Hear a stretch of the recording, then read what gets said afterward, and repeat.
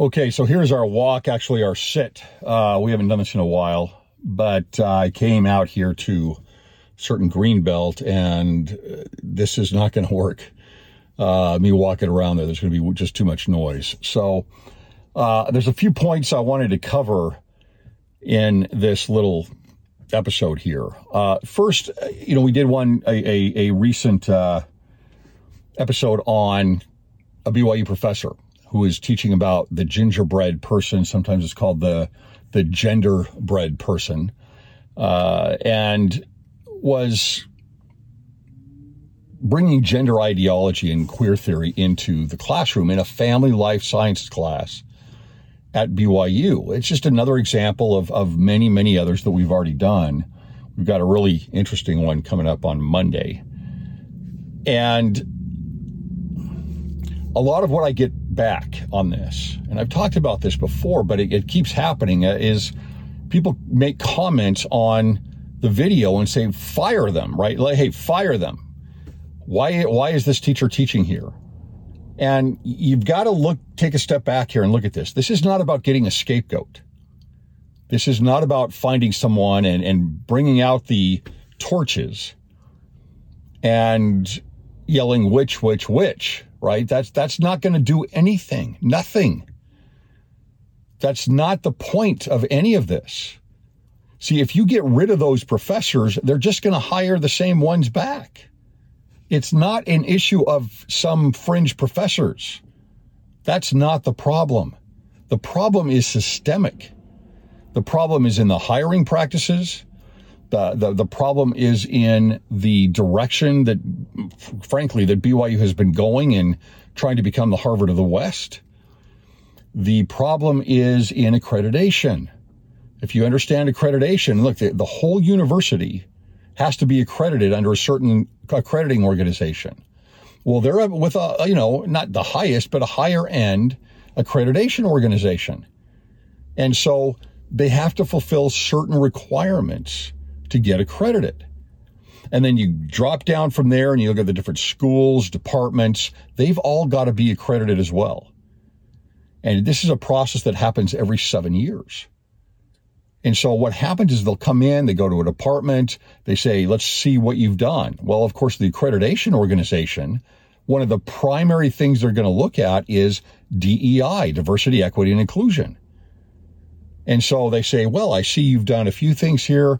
We want to see you do more. So, maybe we'll give you the accreditation this time around, but here's what we'd like. They can't tell you what to do, but here's what we'd like to see you do in the next 7 years before we come back and go through this process again. Or why don't you come together with some things on DEI that and gender ideology that will help improve things here in those categories. And so, of course, then there's a push. And so the department head, the dean, right, they're all looking at these things like, okay, well, we got to advance forward. We got to get these things done. We've got to, and what is the makeup of our professors, right? What's their background? Well, maybe we need some people with some more DEI background, some more identitarianism that can be brought in here, especially in the humanities. So it's not just an issue of getting rid of a few professors. That's not going to do squat. I mean, it might send a message, I suppose. I'm not saying it won't do anything. I shouldn't say it won't do squat, but it won't do what it needs to do. That's not the problem. So it's a much larger problem than a few fringe professors. And it's not a few fringe professors. There are a lot of professors that are talking about these things and bring them up. Having said that, and I want to make this really clear, because a lot of people come in and watch some of these BYU videos that I do, and they think that I'm attacking BYU. Again, I'm a huge BYU fan. I'm not attacking BYU. I'm attacking what's going on there. And it is a problem, and it is not just a few professors. There are a lot of professors, and there are a lot of teachings there at BYU that are they're pernicious. There's no other way to look at it. They're pernicious. And then on a spectrum, you'd find them up to at least very suspect. But having said that, overall, most professors at BYU are great. They're fabulous. And they sacrifice a lot if they're really good and they sacrifice a lot actually to be at BYU sometimes. They may get, have other options where they could go elsewhere, but they want to be at BYU. Though when I talk about the religion of academia, I'm talking about an ideology. I'm not talking about all of the professors. Now, at other universities, at some universities, sure, almost everyone, at some, especially these liberal arts colleges, almost everyone is of the religion of academia. And that becomes a calling card, almost a requirement these days to get a position. So please take a step back and look at this and say, okay, well, the problem is much larger. What I am trying to do, I'm not trying to get anybody fired. This is not about outrage. This is about awareness. This is about awareness. We need to be aware of what is happening there. If you have kids at BYU, grandkids at BYU, we need to understand as parents what these ideologies coming into the universities and into the schools, into K-12. It's got to start very early. We need to help inoculate the kids from these pernicious ideologies. And if you don't understand what they are, you're going to have a very hard time building up a defense system for them. Very, very difficult time because it's coming in younger and younger and younger. I have read thousands of pages of K-12 curriculum within several states. It's horrendous. It is horrendous. It is full of critical race theory. It's full of identitarianism, gender ideology, queer theory. It's everywhere. And now they're trying to really bring it in through mental health also and SEL. It's an all-out attack on each of us individually and on the families. We're going to get into that much more. We're doing another episode next week on mental health. We've got a mental health professional who is a professor, or has been a professor in teaching clinical psychology, and she's got some really interesting things to say about that industry. It should be a very big concern for all of us, as mental health is a larger and larger topic, as more and more people are seeking therapy. There's a problem there. There's a real problem in that industry. Secondly, I want to talk about, just a couple of days ago, we had the episode on the culture war entering the church with Jacob Hess and Carol Rice. And they were great guests, fabulous, from Public Square magazine. And I just want to reiterate this. I've said it several times, but, I'm not going to participate in the spiral of silence. You need to speak up as these things enter into your ward. It needs to be known that you're not just, that a member of that everyone in the Sunday school class isn't just going to sit back when things begin to be taught about breaking down the family or gender ideology or critical race theory. It's when those things start feeling uncomfortable, people need to speak up.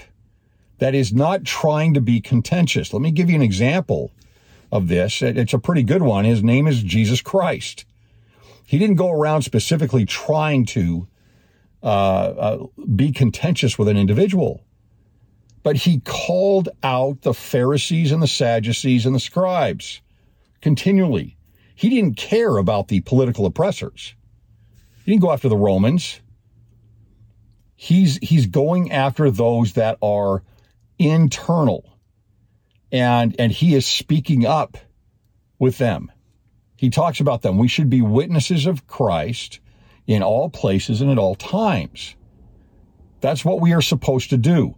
That will always cause conflict. And if you are conflict averse, which most of us are, especially as Latter-day Saints in our culture, then it feels very uncomfortable. But you need to start feeling uncomfortable and speaking out. You don't try and cause a problem, but you stand with a testimony and a witness. I had one commenter in that episode come back and say, no, you need to run away. Run away, run away. And he gave the example of Joseph with Potiphar's wife. There's evil there and you're going to run away. No, that's not what's happening there. That is a temptation. He's walking away, running away from temptation. The last thing in the world he does is walk away from conflict. He tells the Pharaoh exactly what his dream means. He's not running away from conflict. And all of the prophets who prophesied of Jesus Christ, they are all in the middle of conflict constantly. Not because they are seeking conflict, not because they are seeking to be contentious. There's a difference. But they are preaching the gospel and they are standing up as witnesses of Christ. We take that on. You take on the name of Jesus Christ when you are baptized. What does that mean to you?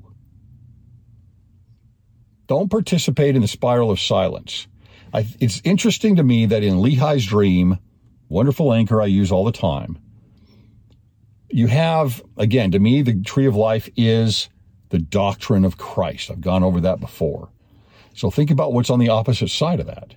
The great and spacious building with the pointing fingers and shaming those that are standing at the tree of life. Are you going to walk away from the tree of life? No. Carol Rice in that last episode brought up the quote from Julie Beck, which was, look, if anything is anti-family, it is anti-Christ. It's very interesting that, and by the way, I gave the example of my wife in that episode in her talk and feeling a little bit strange as she gave the talk because it was about the family proclamation.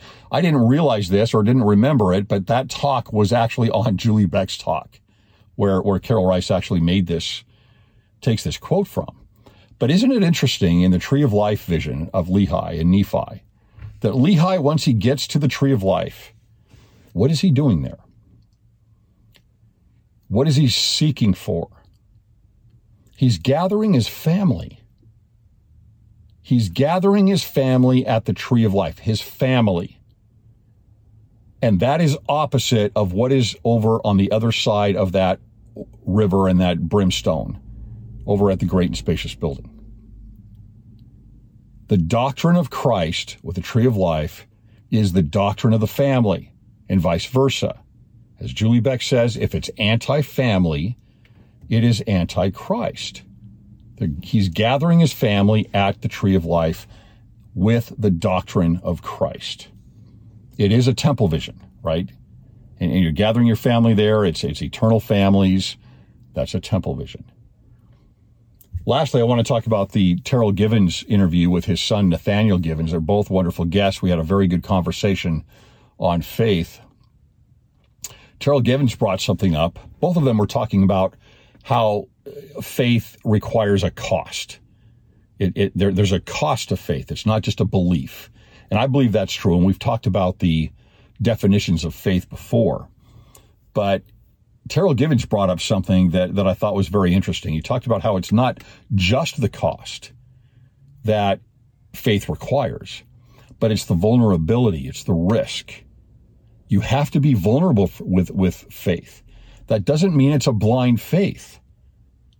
But again, if we go back and look at faith as trust, you're going to be vulnerable. As you create relationships with those around you, and you let them in closer and closer, especially familial relationships and close friends, well, they're the ones that can hurt you the most, right? They're the ones that can hurt you the most. They're the ones you're most vulnerable with. But they're the ones you're building the most trust with. It's the same thing with faith in God. Except that he's solid, right? He's always going to be there. He's always doing the right thing. But it made me think about, again, going back to Jonathan Haidt. He actually brings up Jonathan Haidt, but in a different way.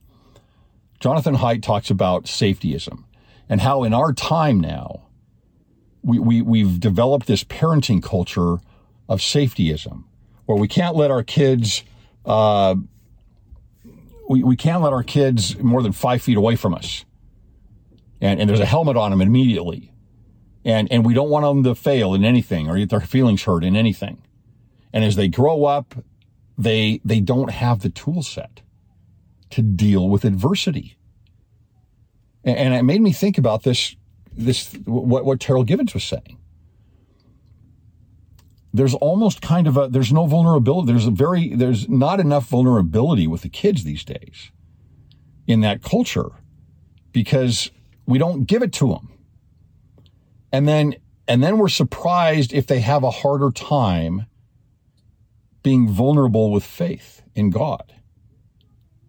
I think there's a connection there. I really do. Vulnerability with faith and safetyism in parenting. Think about that one. Thanks for watching.